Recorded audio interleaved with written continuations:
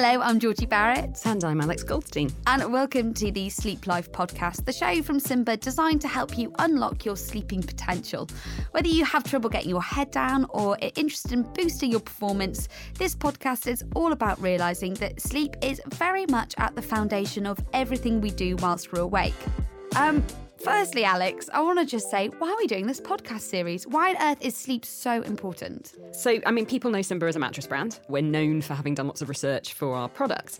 But in doing that, we uncover loads of really fascinating and interesting information about our sleep lives. And look, we've all heard some really scary numbers in the press, like 1 in 4 of us isn't getting a good enough night's sleep. We've even heard a number thrown out there that it's costing the economy £40 billion a year. Something seems to be getting in the middle of this incredibly natural process that we've been doing for thousands of years, and we think that's something worth talking about.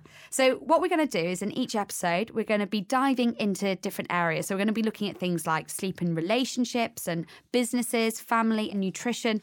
And today we're going to be looking at how travel affects our sleep. We've all experienced things like jet lag, but Alex, why does travel mess with our sleep so much? In short, what it does is confuse our inner biological clock. So we've got something known as the circadian rhythm.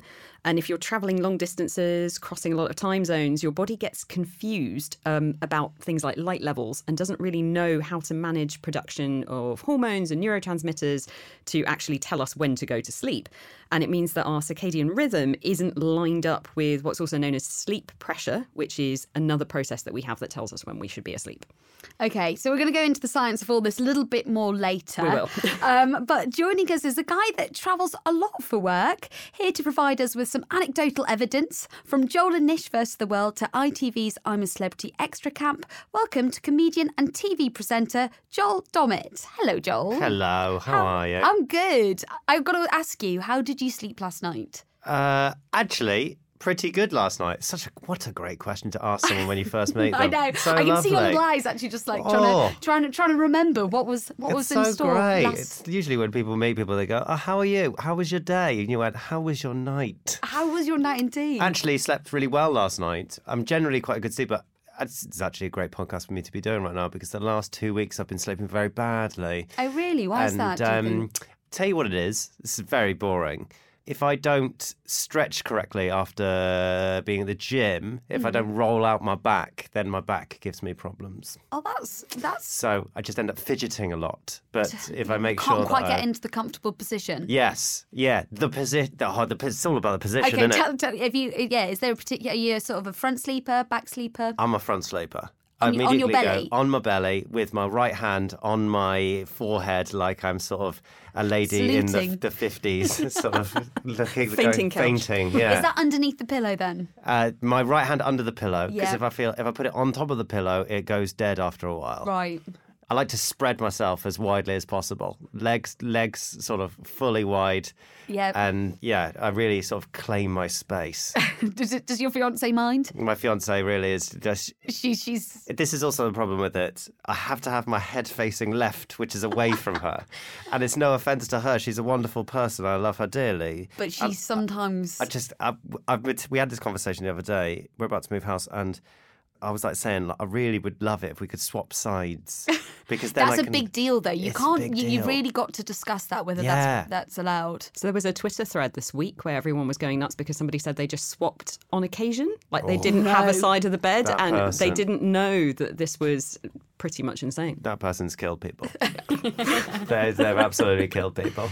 Just, are there any stats around belly sleepers are the most rare sleepers? Is that right? Alex? Yes, and I think the most common position is fetal position. So most of us are just desperately trying to get back to being children, whereas you've evolved to a whole new level of You're an elite, but you've got to remember sleeper. to stretch. That's clearly what you've It's very odd. learned. You know, when you roll out after the gym and you have that rolling thing, you roll your back on it. Have to do that after the gym, otherwise I genuinely wake up every 15 minutes. It's good that you've made the connection, though, between the two, because I think sometimes people don't. And then think, I wonder why I don't sleep. Once I figured that out, I was like, oh my God, it's amazing. So we're talking about sleep and travel. Do you take your roller with you when you're going abroad for work? I do. I have a little one. A Do little you? travel roller. I'm such a sad boy.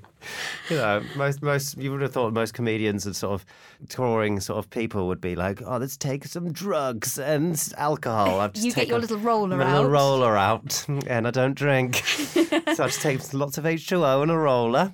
I mean, it sounds like you're quite good at this. Is there anything else that you have as your sort of sleep essentials when you're away?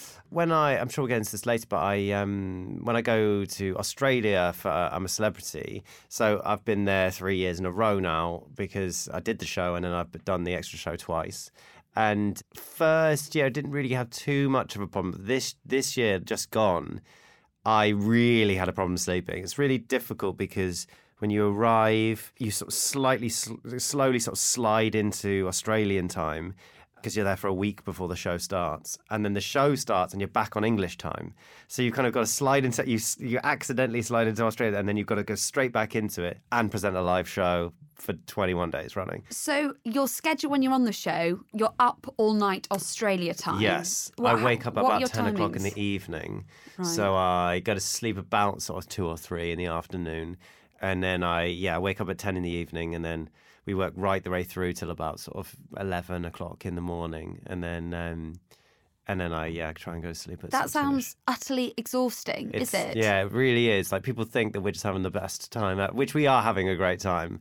But it's a weird, you don't get to experience a full Australian day, which is a good thing because I'd be very sunburnt. All you need is half an hour in the Australian sun and I am fully ready to go. But then it's weird to sleep because, as you said, it may have something to do with the circadian rhythms. I don't know what that is, but I have to put sort of pillows around the curtains to make sure there's no light because it's just so odd going to sleep in the daytime when your brain knows it's the daytime. Yeah, you can actually get special blinds, can't you? That you can take with you to like travel blinds. So you can get like blackout blinds, and in some ways, if light is a real issue, blackout blinds are kind of more effective at blocking out than curtains, which let light kind of leak at the corners, and so you don't have to create a kind of pillow fort. I know some people do that if they have a little baby. They take out almost these travel blinds that completely black it out. But I mean, if you add this to your roller, I'm not sure what kind of vibe you're going to be giving off on set. Security going through your bags, being like, do you find those little face masks help at all? They kind of weird out my head. I feel like someone's I can't wear stuff on my face. I don't like them either. My husband relies on one and I find they feel claustrophobic, but they do work for some people really, really well. I also love this. I heard that you actually missed the rap show party because you're too knackered. Because that's the problem. It's like the rap party is at night. It's kind of weird to me. Then they expect you to get home at sort of 11 o'clock in the morning, and then you could go to sleep and then wake up and go to the party, but then it feels weird. So we kind of, because it was the last show, we were like, I'll just have some drinks by the pool. When we get back from work, which is like midday, you have some drinks by the pool, by which point then you're like, oh, it's the last day, we're having 3 drinks. And then I fell asleep and then slept through the whole of the party. You were goner. Yeah, I woke up at like 3 a.m. I was like, oh no, I've missed the rap party. I've completely missed that. But it's a very weird month. It is a weird month. How does it impact your work? Because, just from presenting stuff, you're always having to, memorise stuff, repeat stuff to camera. Surely that makes it quite difficult. Once your body's into the rhythm of it, it's fine. But that first week's really hard. So you just kind of, it's live television is always difficult anyway. But it's presenting a live show, and I remember like just not sleeping on one of maybe it was like the first 3 nights, just couldn't sleep. 3 nights in a row where I'd had like 2 hours sleep. Do you get anxiety? Not really, but I just really found like I was just behind everything. You just feel like you're one step. As a comic, you like to feel like you're sort of jumping on those moments and those punchlines and those things, where I'd feel like I was about sort of half a second behind that. It's the equivalent. Whenever I'm on a show with Jimmy Carr, right, he is so quick. I feel like we come up with the same stuff as a comic brain. You're just a minute later. But I'm like, honestly, like half a second behind him. And he's so good. He's so funny. And that he's so good at it because you just go, oh, I would have, that's what I thought of. But he's so ahead of the game. But lack of sleep does really make an impact on things like that. It does. So, I mean, a lot of people think about like the physical ramifications, like you're sort of wandering around feeling tired and feeling knackered and you feel a little bit slower on the uptake. And it kind of affects the output as well. So it affects your creative thinking. It kind of affects how well you get along with other people. you're more likely to be more impatient, a bit more hostile. So, and particularly in a live environment where you've got to react to things coming in very quickly, the chances of you kind of perceiving them as slightly more threatening, being a bit more defensive, are higher. So it takes that extra bit of effort to kind of just be normal.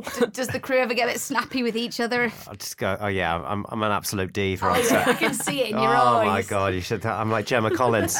Me and Gemma Collins, the worst in the biz. That's what they say. It's a really interesting thing. I'm fascinated with gym stuff. I'm fascinated with it all. I'm not necessarily the best at it, but I'm fascinated by it. And it's the amount of athletes it's how much they sleep is really important. Like if you really want to lift more, the amount of sleep you have is so much a part of that. Like is that true or is that? No, that's absolutely true. So Simba's an official sleep partner for Saracens. So we do a fair amount of stuff with the guys there about kind of their own sleep training, the amount that they sleep and whether they nap and how they plan all of that. And what happens when they travel for matches and stuff like that. They sometimes take their pillows with them when they travel. They all wear their rollers, their blinds. Yeah. They all wear sleep trackers as well, don't they? Really? So the trainers and can actually evaluate and see if they're getting enough. Oh, that's good. And they can also follow them in case they're having the odd party. Exactly. What time do you call this? Yeah, coming in at 3 a.m. So tell us a little bit about your other programme that you work on, Joel and Nish versus the World. You have to travel a lot for that as well. I mean, it is the world. Insane. It's literally the world. It's not versus Europe. It's amazing. We get to travel so far and wide. And the last series, we went to Japan twice in different episodes, didn't do them together. Went to Argentina, Peru, Tahiti, and we've been to Mongolia, China. It's just like so far and wide. It's amazing. And the things we get to do is insane. It's often you get to fly somewhere and then it's another day of travel once you fly to that country. Do they give you rest days at all? Not really. Again, it's another sort of budgetary thing in terms of television now. Yeah. It's like so tight. So it's like obviously a rest day would just cost a lot of money. And so we just kind of, I think it was China when we'd done another episode beforehand and we flew straight there and we got there at 2:00 in the morning and then we had to be up for like 6:00 in the morning for filming. It was just like, we were like utterly sleep deprived. Yeah. And it's mad because you get somewhere and then you're straight into a mad sort of exercise or... Do you find it hard to be funny in that moment? It is quite hard, actually. It's quite... Especially if in your brain you just like humph the whole time. That's what I always feel like every time. It's quite an odd thing, isn't it? You sort of try and sort of turn it on, and it's quite nice for me because I've got Nish there. So if ever I'm not funny, I like to think that he picks it up and I'm the same. Bounce. But it's nice having someone else there when, I did a 32-mile marathon in Mexico in the middle of the hills. Wow. And it was just like, oh my God, it was the worst. And we're often sleeping in these places that it's mad to you. And this is what I find fascinating as well. What we're used to in terms of sleeping is so luxurious compared to the rest of the world. And something you don't really think about. You assume kind of everyone's sleeping on a Simba mattress, just like you know. But it's like you go to one of the first episodes we did was the Tarahumara in Mexico, for instance, and they're in the middle of nowhere and they just live in these like tiny little huts just like on the floor, and they're completely fine with that. It's amazing how the percentage of people we go and visit who they just sleep on the floor. Wow. And they're completely fine with that. And I'll often just have like a little thing on the floor, like a sort of sleeping bag and in Mongolia, we went to, they sort of have these wonderful little sort of huts, which are not called yurts there. They're called something else, I can't remember. But they get annoyed that people call them yurts. Sure. And so there it's very cold, so it's about keeping warm. It's not necessarily about being comfortable, yeah. And then you turn up, roller, your little blinds. Come on, I black out these windows. Exactly, yeah. Alex, tell us a little bit about the science behind some of all this, because there's lots of different stuff going on when we're travelling to different time zones. Yes. So essentially, in a normal day, when we're kind of going about our normal schedule, we've got two sleep processes going on at the same time. So one is just like the sometimes known as sleep pressure, which is just you're getting more and more tired through the day and you're releasing a neurotransmitter called adenosine. That's going on. So that builds up throughout the day. That's right. And it sort of reaches a peak after about 12, 16 hours. Yeah, so around sort of 9 p.m. in a normal kind of cycle. And then at the same time, you've got the circadian rhythm, which sounds very fancy, but it's basically your body clock, which runs around 24 hours, maybe just a little bit longer. And that is really calibrated by exposure to light I'll be awake now. And then as the light starts to dim, it tells your brain to release melatonin, which is a hormone that sort of starts to advise your body that you should be getting ready for sleep and it's time to go to bed. And in an ideal world, you want that to hit its peak at the same time that the sleep pressure process hits its peak, and then everything's great and you go to sleep and you have a great night's sleep. When you're traveling, yes, that's not happening. The circadian rhythm is completely out of whack. Your light exposure is completely all over the place because maybe you left while it was light and it's still light where you are, and you've got to now get through another 6 hours before it's going to start getting dark again. And so that's where the processes start getting kind of misaligned. Say what was really fascinating was when I was in the jungle, because they completely strip everything away. And so it's the best I've ever slept in my entire life. Oh, interesting. And I think the best I will ever sleep in my entire life. I find it really difficult. When the producers asked me whether I wanted to be on it, I said to them that was like, the big thing I'm worried about is sleeping, because I find it really difficult to sleep around people. I find it really difficult to sleep when anyone is snoring. Like if I hear someone snoring in the distance, I find it really difficult. And Nish is a snorer, so I find it really hard to sleep, and we're often sort of bunked together in these little things, as I have to take earplugs and things. But in the jungle, first of all, you've got no coffee, you've got no sugar in your diet, you have no watches, and so you are, I feel like, yes, that rhythm is like the most... circadian rhythm. Yeah, circadian rhythm is calibrated to just go with what's happening around you. It's so fascinating. I would literally be in my hammock, I'd close my eyes and I'd open them again, it was the morning. It was the most insane sleep I've ever had for 21 days. It was amazing. But you also, because as soon as the light starts to go, because you're not having anything like coffee or anything to keep you awake, we would often just be all just asleep. And there was once I remember we all went to sleep. We went to sleep. As soon as you eat, you're just you crash. Yeah. And the voice, this tannoy comes over, just want to let you all guys know it's really early. So they were like, excuse me, we've got to get some content out of you guys. That's exactly Stop sleeping on the job and get back up again. Honestly, that is it. So much of time just waking us up. The other thing that you don't have there is you didn't have artificial light and you don't have screens. So you're not looking into blue light for hours after you would usually start to power down. Because that also impacts the amount of melatonin you're producing as well. So blue light, which is a kind of part of the spectrum of light that you get from kind of like phones and screens and laptops and TVs, tends to interfere or slow down with that melatonin production. And I've had melatonin in a tablet form to help me sleep. I think you can get it in America, but you can't get it here. Yeah, it's licensed here, so you can get it on prescription. But yeah. And I feel like it's better than a sleeping tablet, just because it makes you just feel a bit, doesn't make you whack you out as quickly. Is that true? Should I be taking it? Should I not be taking it? What's the vibes? Obviously, it's one of those things where, your doctor might advise you to take it in certain circumstances. The studies that people have looked at seem to indicate that it's most useful for dealing with jet lag. Yeah. Because it doesn't, the crucial thing with melatonin is it doesn't actually affect your quality of sleep. And it's not really the thing that makes you go to sleep. It's the thing that sends the signals to your body that it's time. Yes. And so when you're out of whack with your normal schedule, that could be really useful to just trigger that reaction in your body to go, all right, okay, it's time now. But if you're in a normal schedule and you're having trouble sleeping, it may not actually keep you asleep. Yeah. But it is useful for jet lag. Okay, yeah, that's when I've only ever used it before, really, is for that stuff. Have you got any other tips that you try and do to combat jet lag? You said you suffered from it when you went over to Australia. I was finding it really, really hard to sleep, and so I took melatonin and then just try and deal with it that way. Do you try and exercise at all or anything? I have to.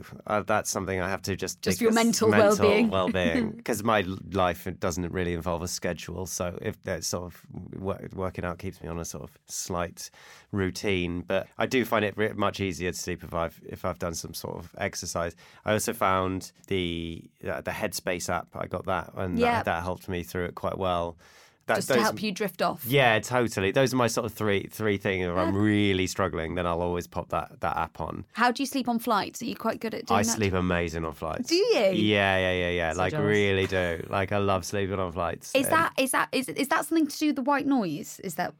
I mean, some people find that white noise can be really good for getting sleep, particularly if you sleep somewhere where you're kind of prone to being interrupted by sudden noises. So maybe like traffic noises and things like that. White noise can just equalise stuff so that you don't hear the sort of peaks and troughs in noise. Oh, really? So that could be helping you. Because they have those like YouTube videos of that have like ASMR. Yes, exactly. They have like a hairdryer, like an hour of a hairdryer noise, or like a Hoover Scratching a going table. for like, yeah. It's so interesting, all that stuff. I actually know somebody who sleeps with a hairdryer on. Really? Yeah. They And will burn down their house. I know. And they do. Oh, no, they don't actually burn it down. But they go through hairdryers quite quickly, my as you God. can imagine. My Yeah. goodness.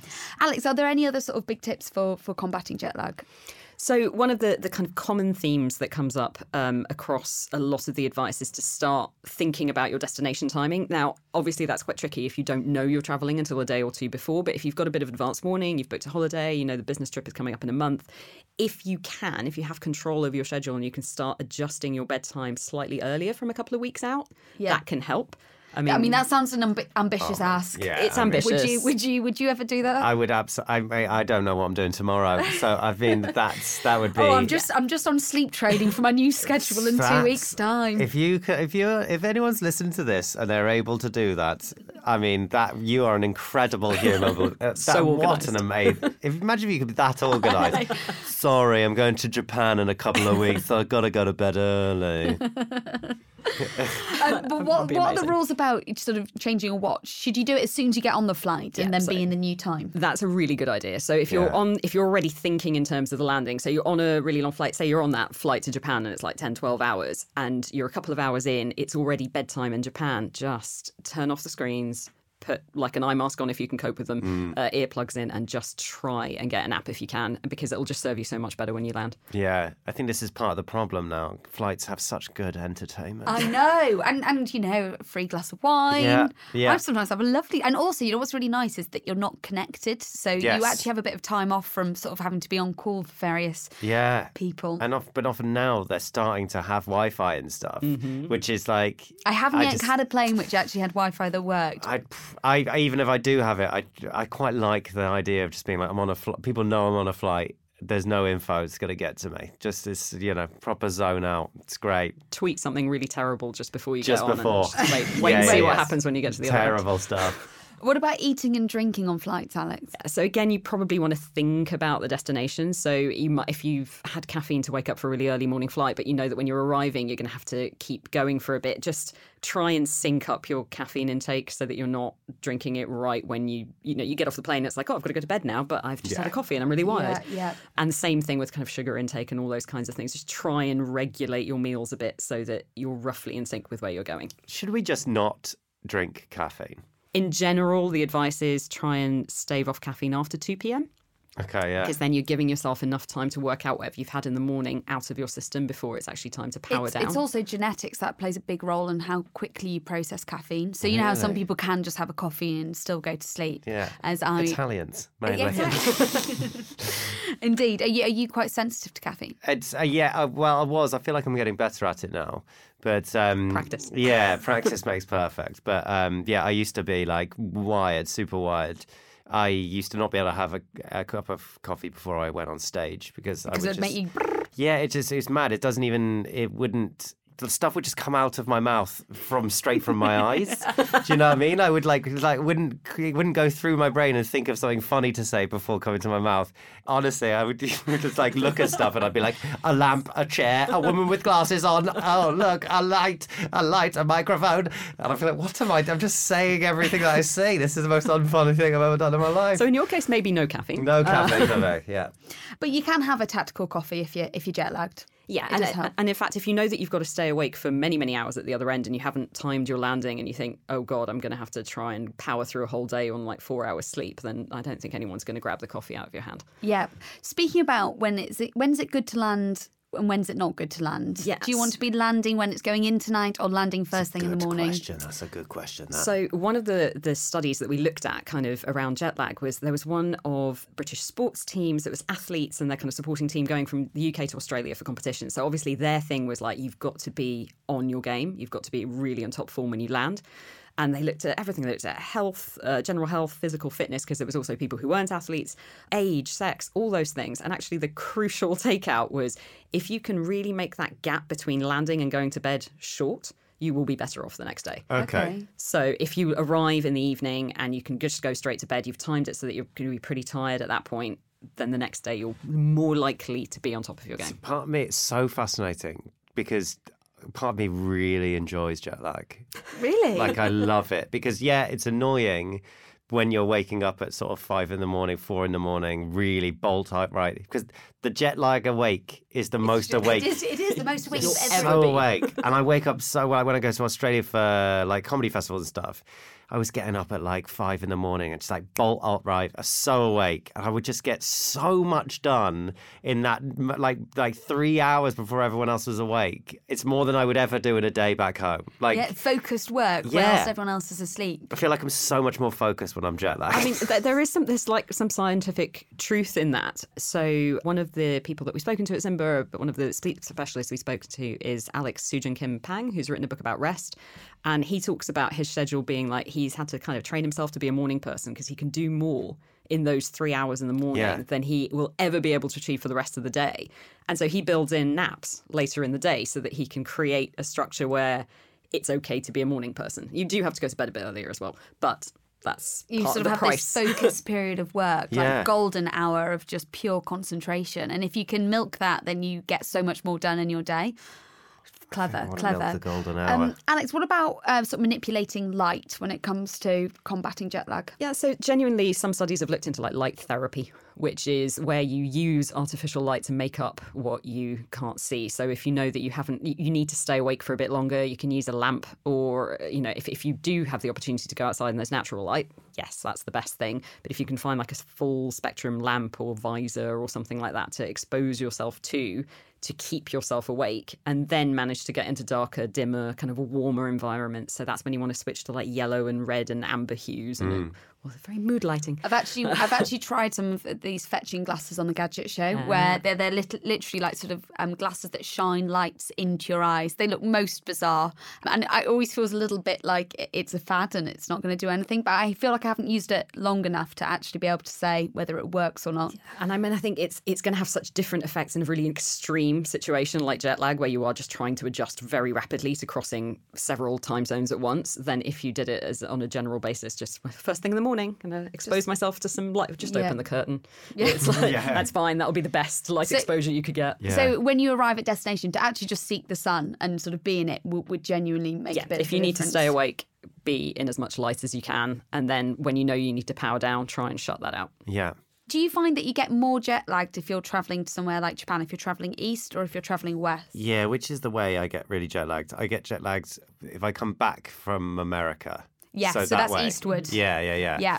That is what most people find. Is that right, Alex? It's a thing, and it's to do with it's so much easier to stay awake for a bit longer and like miss your bedtime and go to bed a bit late than it is to bring the day shorter and be like, I'm not tired yet, but I have to go to bed right now. So when you travel east, you're kind of moving forward in time, effectively cutting your day short, as opposed to like the other kind of time travel, which is a bit easier to deal with. What I'm discovering from talking about jet lag so much is that I absolutely love it. It's, we haven't put you off it. You're not wanting to Here's fix how to it. create more jet lag. Exactly. We're trying to give you top tips on to get rid of jet lag. And I'm going to do the opposite. Exactly. Sleep deprivation is bad, just to be clear. I'm going to spend my life on a plane.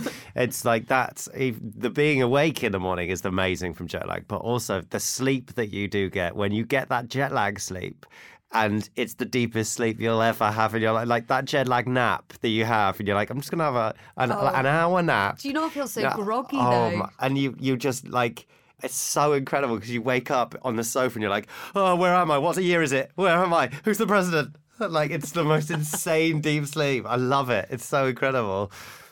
Do you find that you get more jet lag the older you what, in your 30s now, 33, Joel? yeah. Oh, 30, Well, 33.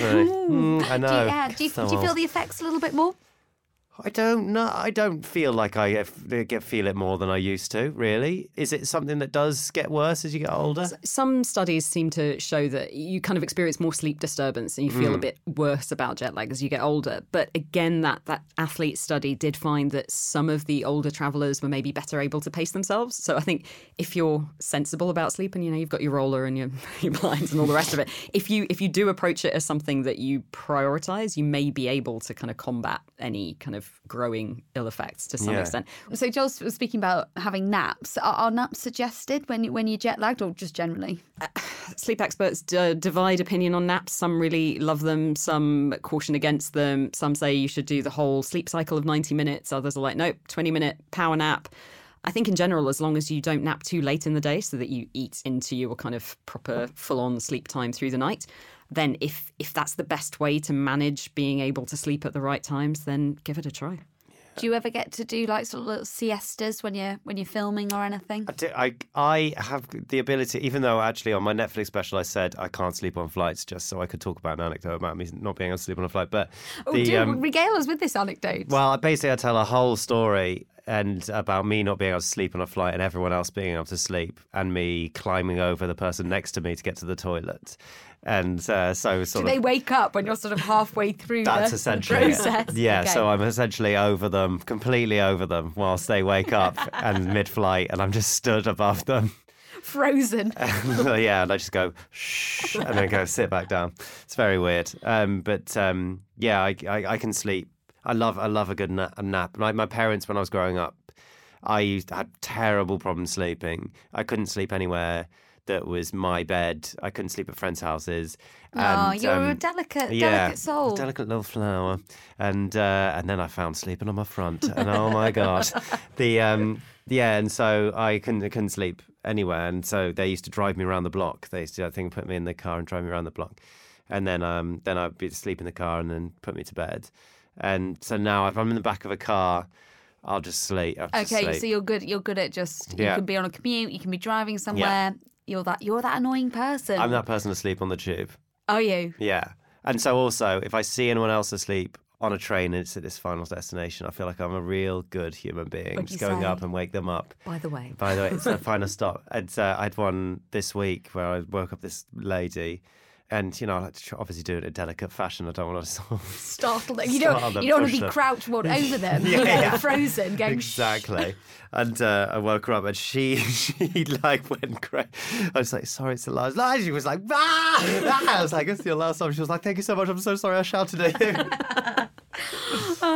Alex, is there anything else that when it comes to being in a hotel room that's quite interesting about when you're travelling, about not being able to sleep properly? Because I certainly get this thing when I'm in a hotel room where I still sort of feel like slightly awake. I just don't sleep as deeply as when I'm in my own bed. No, you can get a sort of first night syndrome where your brain doesn't want to completely shut down because it's just like, where am I? What is this? Why is everything different? Why does everything sound different, smell different? So if you can find a way to kind of take some home comforts with you, be it a roller, a pillow, whatever it is, and kind of create an environment that feels comfortable, it will help. But I mean, does it help just literally to tell your brain that it's okay? Yeah, it's just that familiarity of routine, because your brain really likes routine when it comes to sleep. It likes going to bed at the same time and waking up at the same time, which is why you get all this advice in the news going like, don't try to make up sleep at weekends, kids, because actually your brain really likes just doing the same thing over and over again. So if you can create an environment that feels familiar, I think it will help relax you. You'll get less anxiety around going to sleep. You'll be able to kind of turn off some of those things. But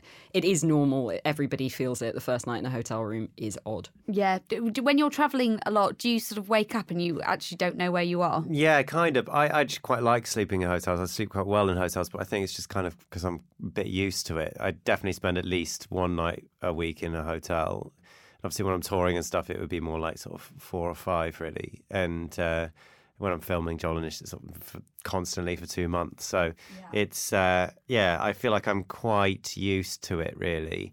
And usually when I am, it's because I'm working and I'm tired from working, so I sleep pretty good. Do you have any routines when you get into your hotel room? I always take the duvet out of really? Yeah, just because I always find them too hot. That's what I always do when I go into a hotel room. First of all, I mean, you have to untuck the duvet, which takes yes, I know. Absolutely. It's so I know. tightly and you've got tucked. to touch that gross bit on top as well. Why do they bother with the throw? Why do they bother? It never gets washed, does it? Take the throw. Don't bother with the throw.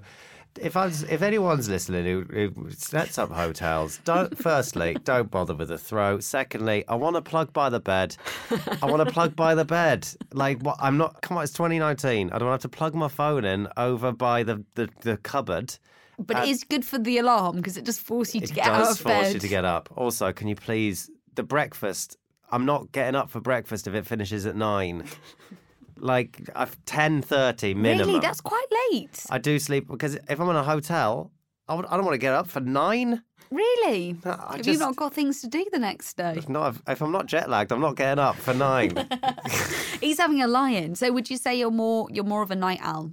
Yes, definitely. I work way better at night. Like when I wrote my book, I pretty much wrote the whole thing from the hours of 11 o'clock till 3 in the morning, really. So that is down to your circadian rhythm, isn't it? That's kind of down to your chronotype. So we fall into certain patterns which seem to be genetically coded, which kind of align with where our circadian rhythm operates. So you get early risers who are kind of an hour ahead of everybody else, but also need to go to bed earlier. And then you get more night owl types who kind of go to bed that little bit later, get up that little bit later. And just, as long as it's not affecting your work. In fact, if you have a job that allows you to kind of work around your chronotype, it's pretty perfect because you can really make the most of those times a day when you're really alert and then have a bit of downtime when you're not quite with it. I just, being a comic, you're out obviously late at night a lot, and so it's kind of perfect for me. So I've kind of allowed myself. I'm definitely more of a morning person than I used to be. I used to be a completely sort of get up at sort of 10 and then enjoy the day. But now I'm sort of definitely becoming an earlier person. I find myself growing up. I'm growing up. Honestly, I genuinely feel like I'm becoming my parents. I hear myself saying to other people, like, get up, enjoy the most of the day. So it's like, no, I'm becoming my dad. You're on some kind of American chat show. Yes, exactly. Whilst doing this. We're coming towards the end of the podcast now. So I want to ask you, what's your worst sleep habit? Have you got one? I really like having a drink of water before I go to bed, and I always get up for the toilet. Yeah. Always. And I know it's a habit because I've managed to get myself out of that habit. And sometimes I go and I don't even need to go, not much comes out. And I'm like, why did I bother?